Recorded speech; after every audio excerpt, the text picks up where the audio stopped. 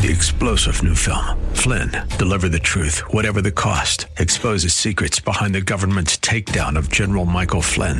Flynn knew what the intel world had been up to. He ordered the first audit of the use of contractors. This set off alarm bells. He told the truth. He was the most dangerous person for Donald Trump to hire. They had to get rid of Flynn.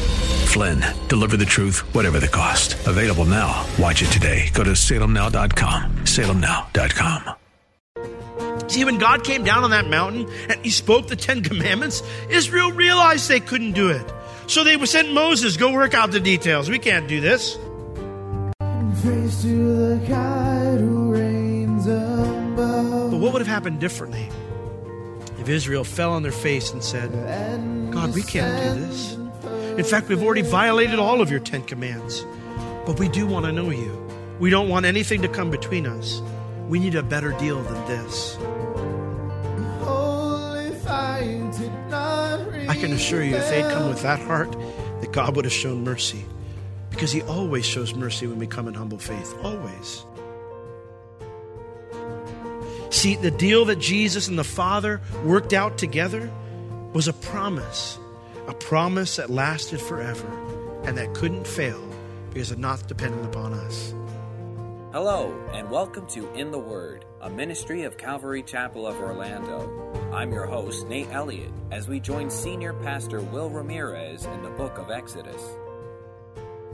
The Israelites had been in captivity for hundreds of years after the death of Joseph. God raised up Moses to lead the Israelites out of their enslavement into the land that was promised to their forefathers. The plagues were sent, and finally Israel was free. God was now revealing his nature to the children of Israel on Mount Sinai. He gave them 10 commandments for them to see his holiness, but the people were afraid of drawing closer to God. We will look at this mediation between the children of Israel and God, and compare this with how Jesus is a better mediator between us and God in Hebrews chapter 8. For now, we join Pastor Will back in Exodus chapter 20, verse 18. Now, verse 26 says, you also are not going to make steps unto mine altar, that your nakedness be not discovered thereon. The word nakedness there means the genitals. Now, you have to realize they didn't quite wear clothes the same way we did. There were no skinny robes, okay? They didn't have skinny robes or mom robes or anything like that. You know, it didn't work that way.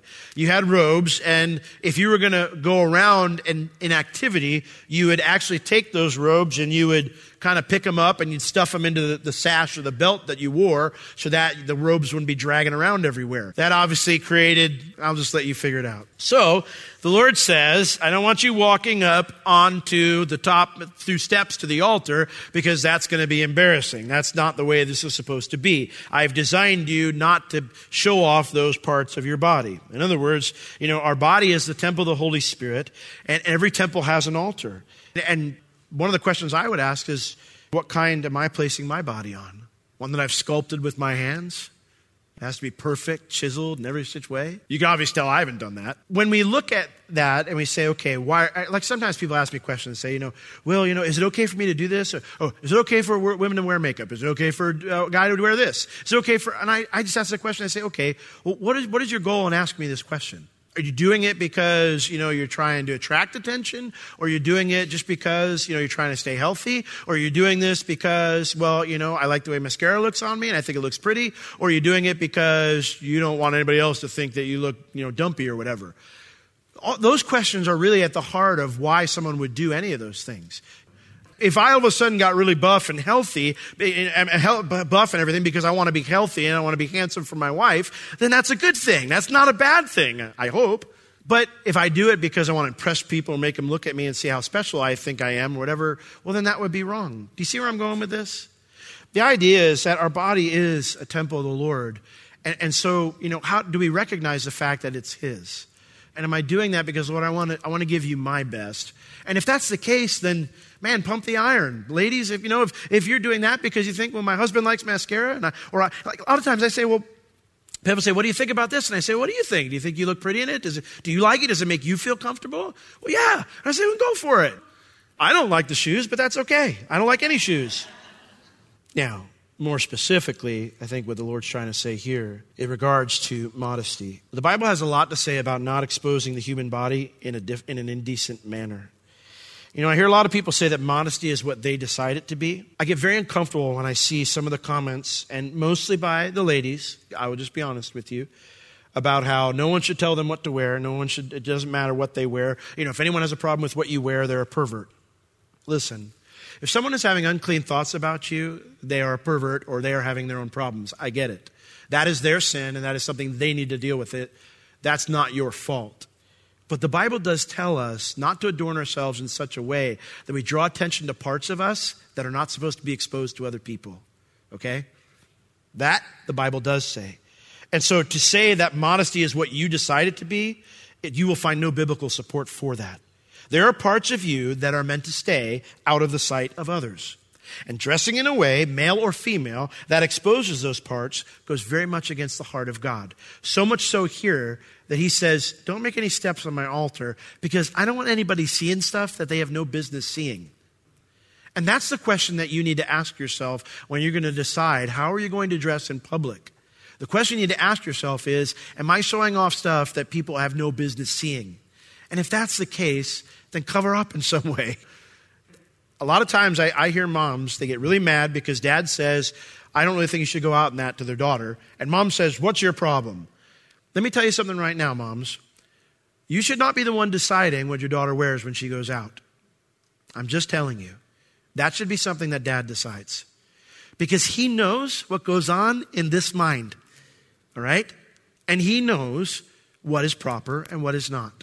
That's the role that I think we as dads can play in our daughters' lives, protecting them from dumb kids who do stupid things and from not advertising things that should not be advertised. I was so impressed with my wife. She dressed modestly. It was one of the greatest attractions I had to her because her heart and her desire was not to show off things that didn't need to be shown off. Things that were to be saved for her future husband someday in only certain environments. And I was so grateful for that.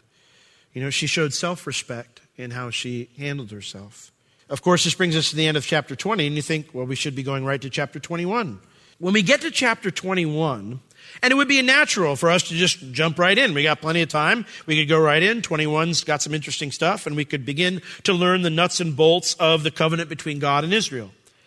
But here's the reality. We're going to spend the next 20 chapters of Exodus, the entire book of Leviticus, looking at all the nuts and bolts of God's covenant with Israel.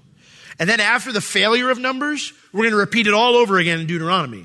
So we got plenty of time to cover all that.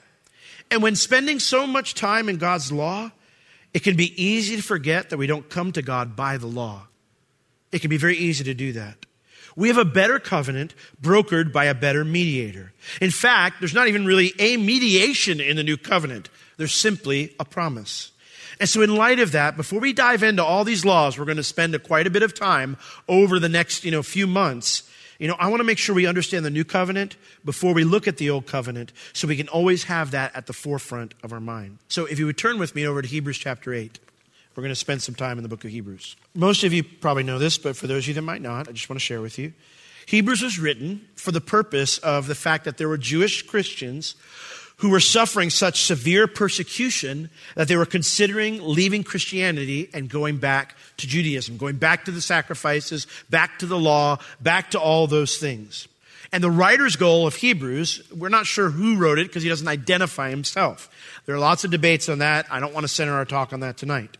But the writer's goal is to persuade these struggling Jewish Christians that there's nothing to go back to in the Old Covenant. The Old Covenant was a shadow that pointed to Jesus. His deal is far better, even if it's led them to trials. And so, in chapter 8, verse 1, it's a good starting point because the writer says, now of the things which we have spoken, this is the sum. The word sum there means main point. So if we want to kind of get our understanding of Hebrews kind of in a nutshell, this is a good starting point, a good place to summarize everything the writer said. And this is his point. We have such a high priest, or we have this kind of a high priest. And then he begins to explain to us what kind of high priest we have. He says, first off, who is set on the right hand of the throne of the majesty in the heavens. So he's going to explain to us how Jesus is a superior high priest. And one of the reasons he is because he's seated next to the Father in heaven. Now think about this for a moment. We're going to spend 3 to 5 chapters in Exodus and another 3 to 5 chapters in Leviticus talking all about the priest preparation, the clothes they have to wear, and the rituals they had to perform before they could even begin to do their work. A lot of stuff. And you know what? Jesus needs none of that. None of that. He's sitting at the right hand of God in heaven. So no matter how interesting the priests in the Old Covenant might seem as we go through them, everything we're going to learn about them comes short of the position Jesus has as our great high priest. So keep that in mind. How else is Jesus superior? Well, verse 2. He is a minister of the sanctuary and of the true tabernacle, which the Lord pitched and not man.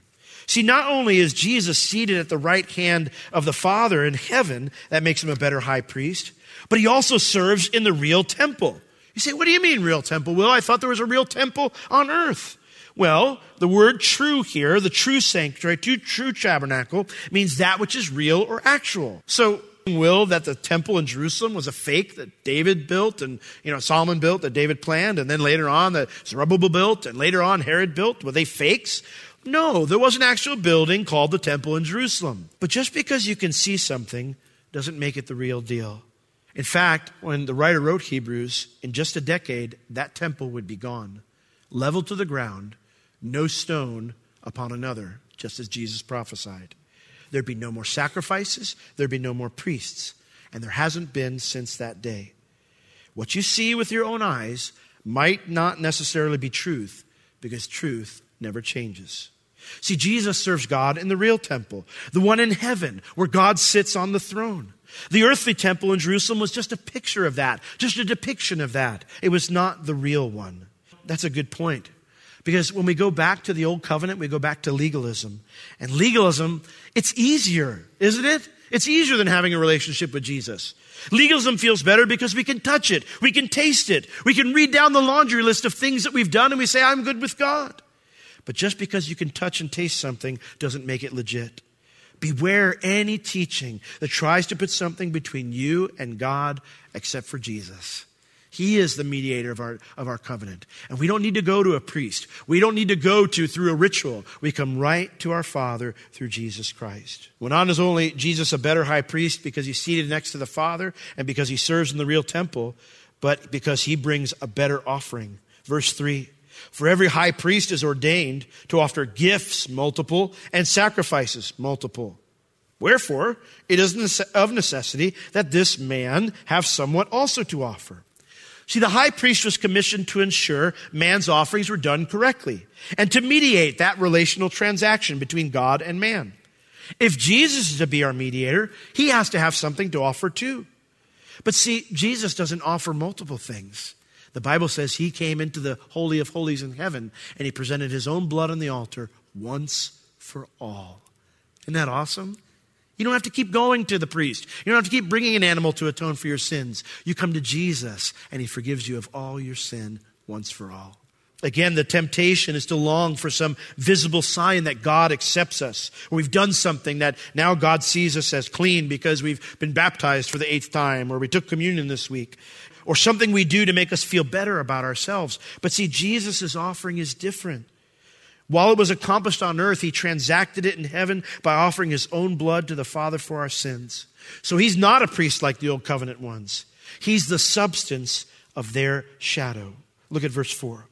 For if he were on earth, well then he wouldn't be a priest, seeing that there are already priests that offer gifts according to the law. We don't need another of those kind of priests. But look at what it says in verse 5. It says, who serve unto the example and shadow of heavenly things. The word example means a copy, a representation, a figure. Shadow means the outline or the image cast by an object. Moses, he was told by God, do everything according to the pattern that I set to you. Why? Because it's supposed to be a copy, a representation. But it's only the image or the outline cast by the true object. It's not the actual object. There are those who declare that we have to go back to the Hebraic roots of the church, to which I ask, why? They don't give the full picture, only the outline. I don't want the shadow. I want Jesus. I don't want somebody to get between me and God. Get out of my way. Jesus made the way. I want Jesus. I want my Savior. So, as we study through Exodus and Leviticus and we learn about the tabernacle and its furniture, we're going to look for Jesus there. We're going to look how it points to Jesus, how it describes what Jesus will be like. And when we examine the priesthood, we're going to look for Jesus. If we find how Jesus is the substance of those shadows, then we will have correctly studied the Old Covenant. Verse 6, for now has he obtained a more excellent ministry, by how much also he is the mediator of a better covenant, which was established upon better promises. See, Jesus is a better high priest. He's the substance, not the shadow, and he is a better mediator.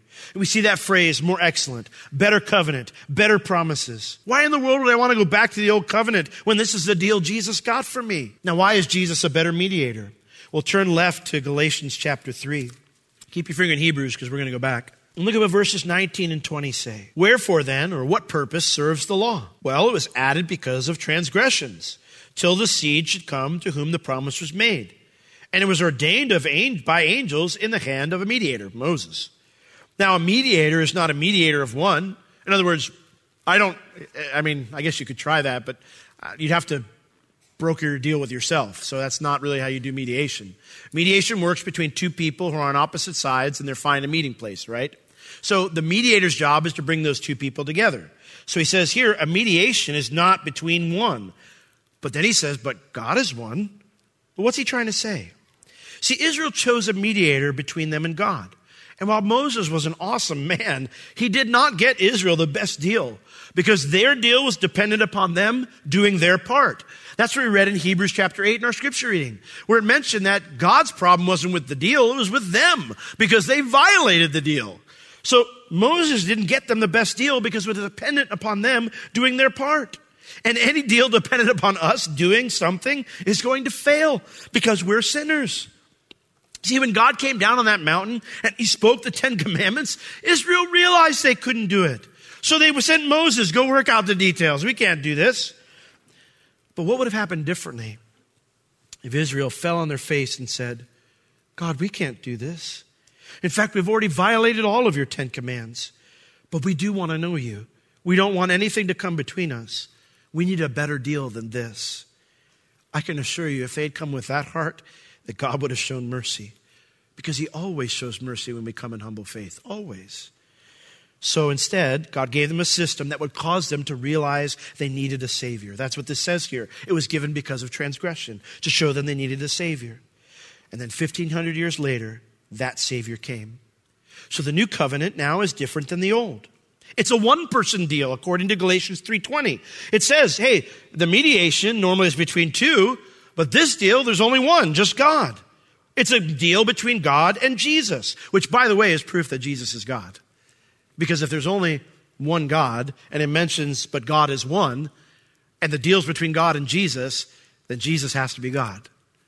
This was a deal between God and not a deal between God and man. The new covenant is about not even a broker deal between God and man. Not even a broker deal between God and Jesus.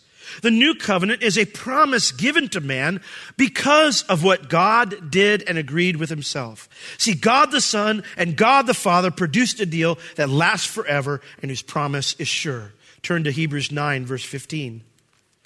Hebrews 9, verse 15. Following upon the discussion of Jesus being better, the writer quotes a ton of Old Testament scripture. Then he talks about the Old Covenant and he shows how Jesus is superior. And he concludes in Hebrews 9:15 this. And for this cause, he, Jesus, is the mediator of the New Testament, the New Covenant, that by means of death and for the redemption of the transgressions that were under the first testament, they which are called might receive the promise of an eternal inheritance. Isn't that awesome? See, the deal that Jesus and the Father worked out together was a promise that lasted forever and that couldn't fail because it's not dependent upon us. Isn't that good news?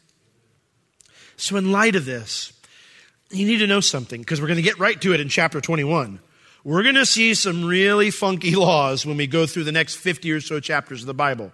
Laws that seem to contradict God's character or the way that he originally established things. Remember, though, God is brokering a deal, a covenant with imperfect man in the old covenant. And because of mankind's hard heart, he's going to permit some things. Slavery, divorce, revenge killing. Even though the Bible says he hates those things, he's going to permit those things. And yet, even in those permissions, he gives provisions to curb the abuse of these practices that he hates. And when examining these laws, we're going to see his true heart in that. Now, because of this, we don't live by those laws as Christians. One of the top 5 questions I get as a pastor is, how do we know which part of the Old Testament laws to keep? Why are tattoos okay, but is homosexuality wrong? Why is pork okay now, but theft isn't okay? Why do we decry slavery, but still forbid idolatry? Well, when we look at God's law in the Old Testament, we're going to see it's divided into 3 parts: the moral law, the civil law, and the ceremonial law. God's moral laws never change. Never. But civil and ceremonial law only applied to Israel and the New Covenant and the Old Covenant. And we're going to talk about all those things as we go all the way from Exodus to Deuteronomy. So keep that in mind. Somebody comes to you and says, you're not allowed to eat pork. You're going to be able to explain by the time we get through Deuteronomy and say, no, that was part of the civil and ceremonial laws of Israel. Those are not part of God's moral laws. There's nothing inherently evil about pork. My wife, when we were dating, she liked pigs. And so I would get her all sorts of little pig, things and whatever, and that was just something she liked. She had this little tiny, keychain, and it had, a little piglet on it. There's nothing evil about pigs. The demons are not in pigs, even though Jesus sent them into pigs. They're not inherently in there, okay? I like me some pork, and I imagine Paul did too later on when he realized he could eat it. Understand that. We're going to understand those things. And we're also going to understand, well, why is theft still wrong? Why is idolatry still wrong? Why is sexual immorality still wrong? We're going to learn that too, because we'll see it's part of God's moral law, which never changes because it was confirmed in the New Testament as well. So, in light of that, read the next few chapters of Exodus this week. We are going to start moving quicker. I don't want to dwell on all the various reasons why if you knock your servant's tooth out, you have to let him go free. All right? We're going to go through and we're going to read them and we're going to get to the general principle of what God's trying to teach here to the people, how he's trying to curb the things that they were imperfectly doing and their hard hearts, they wouldn't change completely. And then we're going to explain God's true heart, how it's seen there. And then we'll see how Jesus confirms his true heart in the New Testament. And so as you are reading through this and reading ahead, I want to encourage you, always keep this in mind whenever you read. How does what I'm reading now point to Jesus in some way? Because that's going to be our goal as we study the Old Covenant. Amen? All right. Well, why don't we all stand and join me in prayer as the worship team comes forward to close us out. Lord, we do thank you that you've given us better promises, Lord. A better deal, because you're a better mediator. You're a better high priest. You're not the shadow, you're the substance, Lord. And we can know you now because the way is made clear. So, Lord, we pray that as we continue our journey through Exodus, that you would help us to keep these truths in mind.